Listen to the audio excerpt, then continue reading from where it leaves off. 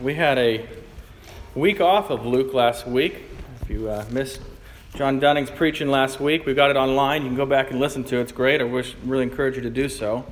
But since we had a week off last week, I did want to give you a quick review of what we covered in the first part of chapter 2 of Luke, and so you kind of realize where we're picking up now. So in the most simplest of terms, Jesus was born, and he was laid down into a manger. And then angels visited shepherds in a field, and they sang this glorious chorus of glory to God in the highest. And then the shepherds went into the city to see baby Jesus and to meet his parents. The passage then ended with Mary pondering in her heart everything that she'd learned about this new child of hers, her son, that was relayed to her through the shepherds from the angels, ultimately from the Lord. And so then picking up in verse 21 today, we're going to read our passage in 4 parts. I'll tell you that so that we're real fresh with the text in front of us before we actually expound it. So follow along, though, as we begin reading in Luke chapter 2, beginning in verse 21. And at the end of 8 days, when he was circumcised, he was called Jesus, the name given by the angel before he was conceived in the womb. And when the time came for their purification according to the law of Moses, they brought him up to Jerusalem to present him to the Lord. As it is written in the law of the Lord, every male who first opens the womb shall be called holy to the Lord, and to offer sacrifice according to what is said in the law of the Lord, a pair of turtle doves or 2 young pigeons. The grass withers, the flower fades. Let's pray. Lord, your word is wonderful. Help us to see that this morning. Enlighten our minds to understand it and to apply these holy scriptures to our life of faith this very day. It's in Jesus' name we pray. Amen. So for the second time, and just like John the Baptist, we see that Jesus is actually named on the day that he receives the sign of the covenant, the day that he gets this mark of his entrance into the community of God's people, which at that time was circumcision. And again, I'll make the offer to you. If any of you ever wish to reveal your child's name at their baptism, as they're receiving the sign of the covenant, by all means let me know. We can bring back this tradition, right? It's not a biblical requirement, but wouldn't that be fun? So that offer stands to anyone who will take me up on it.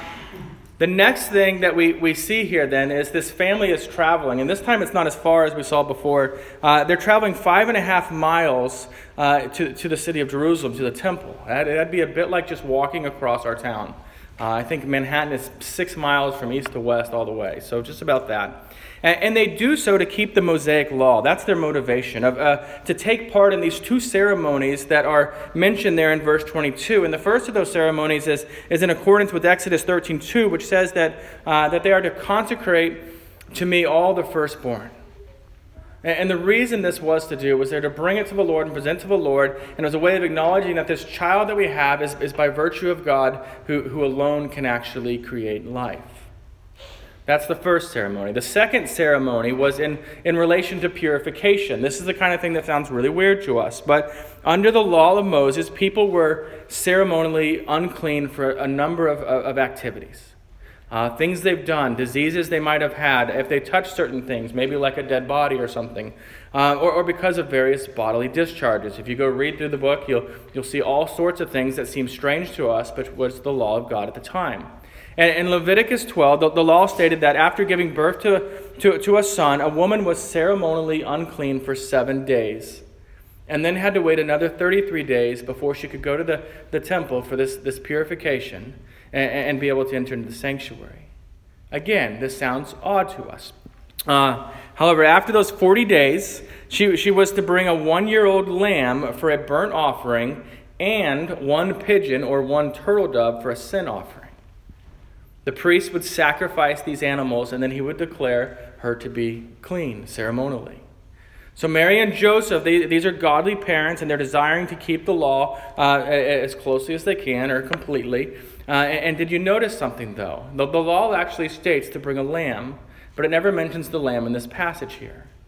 Instead, it listed it a little different. It says instead she ends up bringing either 2 turtle doves or 2 pigeons. There's no lamb mentioned. You see, in Leviticus 8, it says of Jewish mothers, it says this, or Leviticus 12:8, if she cannot afford a lamb, then she shall take the 2 turtle doves or 2 pigeons, one for a burnt offering and the other for a sin offering. What this is telling us is once again that Mary and Joseph are poor. And this is just another reminder to us of the great humility of Christ coming in the incarnation, even from the point of his death, even to the family that he comes into. You see, certainly there's some providential irony here that the mother of the child who's going to be called the Lamb of God could not afford to sacrifice a lamb to God at his birth. Maybe it's less ironic. Maybe it's just beautiful the way we see God working this way. I do want you to take note before we move on here that even from his birth that Jesus kept the law perfectly. It's a big part of his ministry, his life, of everything he does for us. But even from his birth, he keeps it perfectly. As Pastor Bishop Hall once put it, he who was above the law would come under the law to free us from the law. So if you will, look back at your Bibles. We're going to move forward. We're going to learn about this man named Simeon. It looks like Simon at first, but it's Simeon. Starting in verse 25. Follow along and as I read. Now there was a man in Jerusalem whose name was Simeon. And this man was righteous and devout, waiting for the consolation of Israel, and the Holy Spirit was upon him. And it had been revealed to him by the Holy Spirit that he would not see death until he had seen the Lord's Christ. And he came in the Spirit to the temple, and when the parents brought in the child Jesus to do for him according to the custom of the law, he took him up in his arms, and he blessed God, and he said, and wait a moment, we're going to come back to that in a moment and read what he says, but first, I mean, you read this explanation of Simeon. You ever wonder if someone were to write about you, how they would introduce you as a character, as a human being, as a historical person, introduce you into the story they're telling you about? You know, you hear that and you kind of wonder, would it be anything like Simeon is described here? He was a righteous and devout man. You see, he's living by faith in the promises of God to send a Redeemer. That's what we're talking about here. 3 times we see here the work of the Holy Spirit in the life of Simeon. It's mentioned here. This is before Pentecost, right? So we're talking, this is a unique act of the Spirit at this point. And we're told that the Holy Spirit was upon Simeon, and the Holy Spirit reveals that he would not die until his eyes have seen the Messiah. And then finally, the Holy Spirit sends him to the temple at the proper time so that indeed he ends up seeing Christ. Now, Simeon's life has been one of patiently waiting for this promise to be fulfilled. It's an odd thing to do. I can remember after watching Back to the Future Part 2 back in 1989, which tells you just how old I am, being told by my peers, and many of you probably have this same experience, that these hoverboards are going to be available in 1992. As a kid, 3 years is a long time to wait, but the idea was they're really going to be here. I cannot wait till 1992. And then 1992 came. No sign of hoverboards. But we were told by 1995, these hoverboards are going to be released. And I've now been waiting nearly 30 years for a pink Mattel hoverboard, just like in that movie. And there is still no sign of these things really coming to existence. You see, one of the things that we find, though, is that the longer we wait for anything that we think is promised to us, the more prone we are to lose hope that it will actually happen. My hope is in the rumors of a bunch of uninformed kids, and eventually I stopped expecting to ever get a hoverboard. Simeon, on the other hand, has been trusting in the Word of God, and he never gives up hope. In a sense, that's what it means to be a believer. Waiting in faith for God to really do what he has promised he will do for us. Simeon is waiting, his waiting is more like the way that you and I, if your faith is in Christ, are waiting for the second coming, the return of Christ.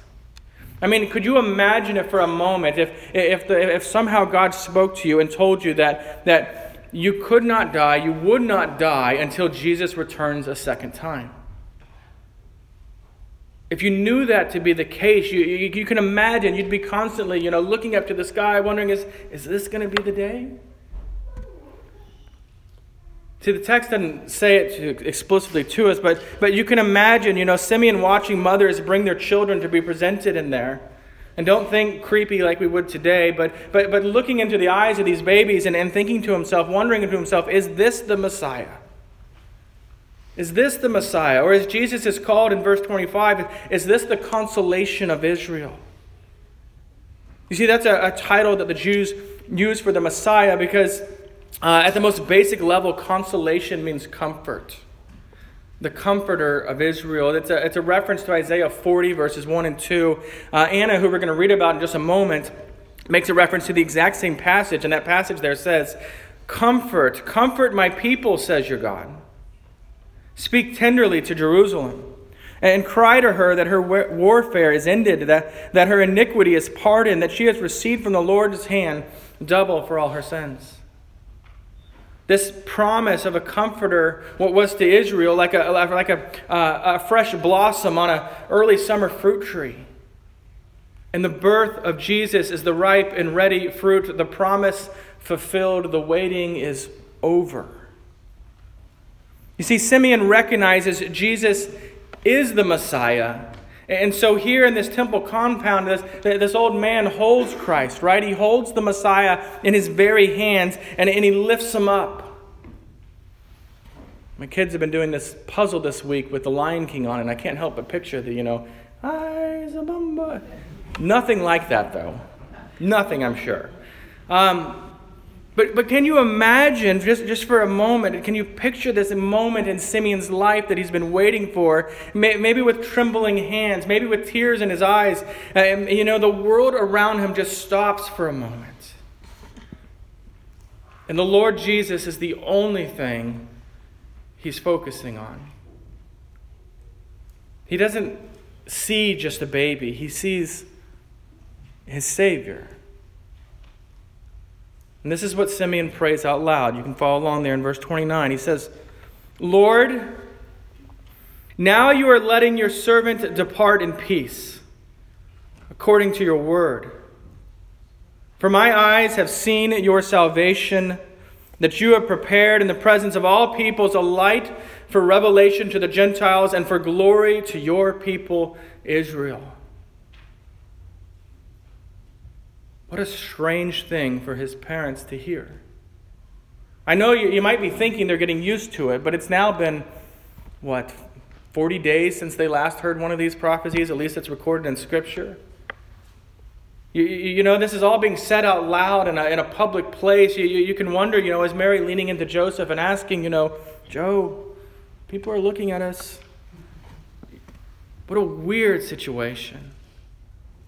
What do we learn from this, though? First, Simeon's reflecting on his own death in this moment. That's for sure, because the condition of his death has just occurred. Right? You're almost invincible until you lay eyes on the Christ for him. But now he's actually laid eyes and he knows it's coming and he's not afraid. J.C. Ryle says at this moment, he says, Simeon speaks like a person for whom the grave has lost its terrors and the world its charms. He speaks as one who knows where he is going when he departs this life and he cares not how soon he goes. Listen, if you have eyes of faith, to see Jesus as your Lord, then you are prepared to die. No matter how old or young you are prepared to die. And if you do not trust Jesus as your Lord, then you are not prepared to die. No matter how old someone might be, you might be, no matter how much pain someone might be, they are not prepared to die. And so in a very real sense, the call of the Great Commission on our lives as Christians is to prepare people of all ages to die. To help them understand who Jesus is and what it means to trust him with faith. To pray and to ask the Holy Spirit to give them eyes of faith to see Jesus, just as Simeon sees Jesus here in verse 30. When he says that phrase, he says, my eyes have seen your salvation. He's talking about Christ. Now, the rest of this prophetic statement here is quite significant in the history of redemption, because we see in verse 31 that the gospel is for all peoples. Now, that sounds perfectly normal to us. That would have been an odd thing for the Jewish people to hear. Now the plan was always, God's plan was always to redeem the world beyond Israel, but now it's actually happening. Now he's starting to reveal this. And the global scope of the gospel then is just unfolding in these words as they come out. It says here that Jesus is the light of revelation to the Gentiles, meaning those who are not Jews. If you don't happen to know that you're Jewish, someone in your family is telling you, yeah, we are ethnically Jewish, then that's you. You're a Gentile. There is no other option. See, as it's talking about revelation here too, it's revelation is about showing and knowing the truth. Right? You can imagine if you're in a dark room that revelation is the lights coming up, that suddenly you can see what's in there, what's written on the floor, what furniture is in there, things of that nature. Showing what's always been there but was simply hidden in the darkness. And so the revelation here is not for Israel because they already possess God's revelation. It's already been presented to them. This is a fulfillment of Isaiah 49 verse 6 when God says this. He says, "It is too light a thing that you should be my servant, to raise up the tribes of Jacob and to bring back the preserved of Israel. I will make you as a light for the nations, that my salvation may reach to the end of the earth." And that's Isaiah, right? That's Old Testament. I think for us, one of the things we need to do as Christians on the other side of the cross is simply to look at this and praise God for nearly every one of us a Gentile. This is you being included in the plan of God's salvation. And there's a word for Israel here as well. He says, "Glory to your people Israel." Glory to your people Israel. Christ is glory for God's people, Israel at this time. Despite so many of them are going to ultimately reject Christ. And so Simeon turns from Jesus and to his mother, and listen as I read in verse 33 what he says. He says, and his father, first there's an introduction. He says, "And his father and his mother marveled at what was said about him, and Simeon blessed them, and he said to Mary his mother, 'Behold, this child is appointed for the fall and rising of many in Israel, and for a sign that is opposed. And a sword will pierce through your own soul also, so that thoughts from many hearts may be revealed.'" So Mary and Joseph have marveled at the global reach of redemption, but then there's this cryptic message made to Mary. At first he says, Jesus is going to cause many to fall and many to rise in Israel. This is a prophecy, right? That's what's happening here. Many of the Jews in arrogance and pride and unbelief will reject Jesus, and thus the fall of many in Israel. As 1 Corinthians 1:23 will later say, we preach Christ crucified, a stumbling block to the Jews, to Israel. Other Jewish people who humbly follow Jesus, they're going to rise. That's what it's talking about here. In other words, some will receive Jesus by faith and some will reject Jesus with unbelief. That's still happening today. What about you? Do you receive Jesus and rise or reject Jesus and fall? It's a hard question. Verse 34 says that Jesus is a sign that is opposed. The Jews will desire a sign, and Jesus is indeed the sign that God gives. And many Jews will oppose him with all their might. And then in verse 35, it states that the heart of men and women will be revealed. How someone responds to Jesus tells us so much about them. It tells us whether they love God or if ultimately they hate God. And unfortunately, those are the two options. There is no neutral position. Also in verse 35 is this one sentence that's just for Mary. It's one of the oddest statements that we see here. He says, "A sword will pierce through your own soul." What an uncomfortable statement. Up to this point, Mary's only heard of all the wonderful things her son's going to do. And now there's this mention of what Mary's going to experience by being the mother of the Messiah, Christ.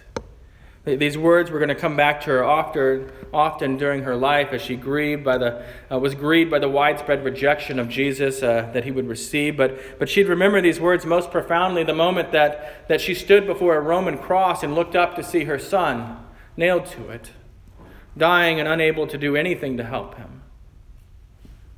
That will be the day Mary's soul is pierced through. None of the Gospels record a single word that Mary spoke that day. Not one. But we know she was there standing looking at this. We can only imagine the emotions that this mother felt coursing through her veins as she just helplessly looked on her son. And it's a mixed thing. It's a weird thing. The joy of salvation would come, but only after the pain of Christ's sacrifice upon the cross. Let's look at this last portion today. I'll begin reading in verse 36. And as I do, I want you to consider again, we talked about with Simeon, but also with Anna here. How might someone describe your life? As we listen to the way Luke describes Anna's life here. And there was a prophetess, Anna, the daughter of Phanuel of the tribe of Asher. She was advanced in years, having lived with her husband 7 years from when she was a virgin, and then as a widow until she was 84. She did not depart from the temple, worshiping and fasting and prayer night and day. And coming up that very hour, she began to give thanks to God and to speak of him to all who were waiting for the redemption of Jerusalem. The Lord ordained that both a man and a woman would recognize and testify that Jesus is the Messiah who has come into the world. Anna is in the temple at the same time as Simeon. She would have seen this stuff going on. She's listed here as a prophetess. Do you know what that means when the Bible speaks of a prophet? A prophetess? We have our ideas of what we think a prophet is. I remember a few years ago while watching a baseball game on TV with my children, I kept telling them everything that was going to happen in the game. I'd say he's going to strike out and he's going to homer. This guy's going to ground into a double play. And it would happen exactly as I said it would happen. Exactly. Eventually, one of them with wide-eyed wonder said to him, "Dad, you're a prophet." I had to tell him what was going on at that point. See, I'd noticed that the TV was about a minute behind my phone app on telling me everything that's going on. So I was just telling them what had already happened in the world a few minutes afterwards, a minute afterwards. See, anyway, though, predicting the future, that's the way we tend to think of a prophet. That's what they do.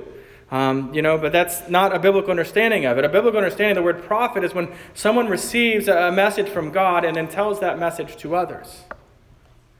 The Puritans, in fact, often referred to the act of preaching and teaching and evangelism as prophesying. And all they meant by that was you're taking God's word and the written scripture and then proclaiming it and teaching it to others.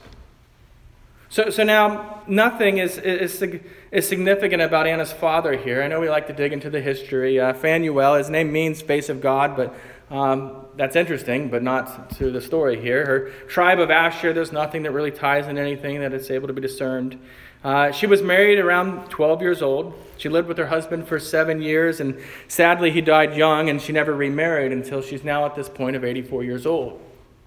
Like Simeon, we learn a great deal about her character. I find it interesting in Scripture how much whenever we're introduced to a new person, a new individual, that we hear about their character. That's not typically the way we introduce people today. We tell them this guy does this for a living, or this woman does this for a living, or who their relatives might be, but we rarely introduce people with their character. And yet we learn about her character and her relationship with God. Anna spends, it says all the time, it doesn't mean literally every single moment at the temple, but most of her time at the temple worshiping, fasting, and praying. It's a way she's relating to God. All of Anna's efforts were not trying to earn God's love or his favor. She was merely full of joy because she knew the Lord and wanted to worship the Lord. What Luke wants us to see about Anna here is simply that she is a devout woman of faith.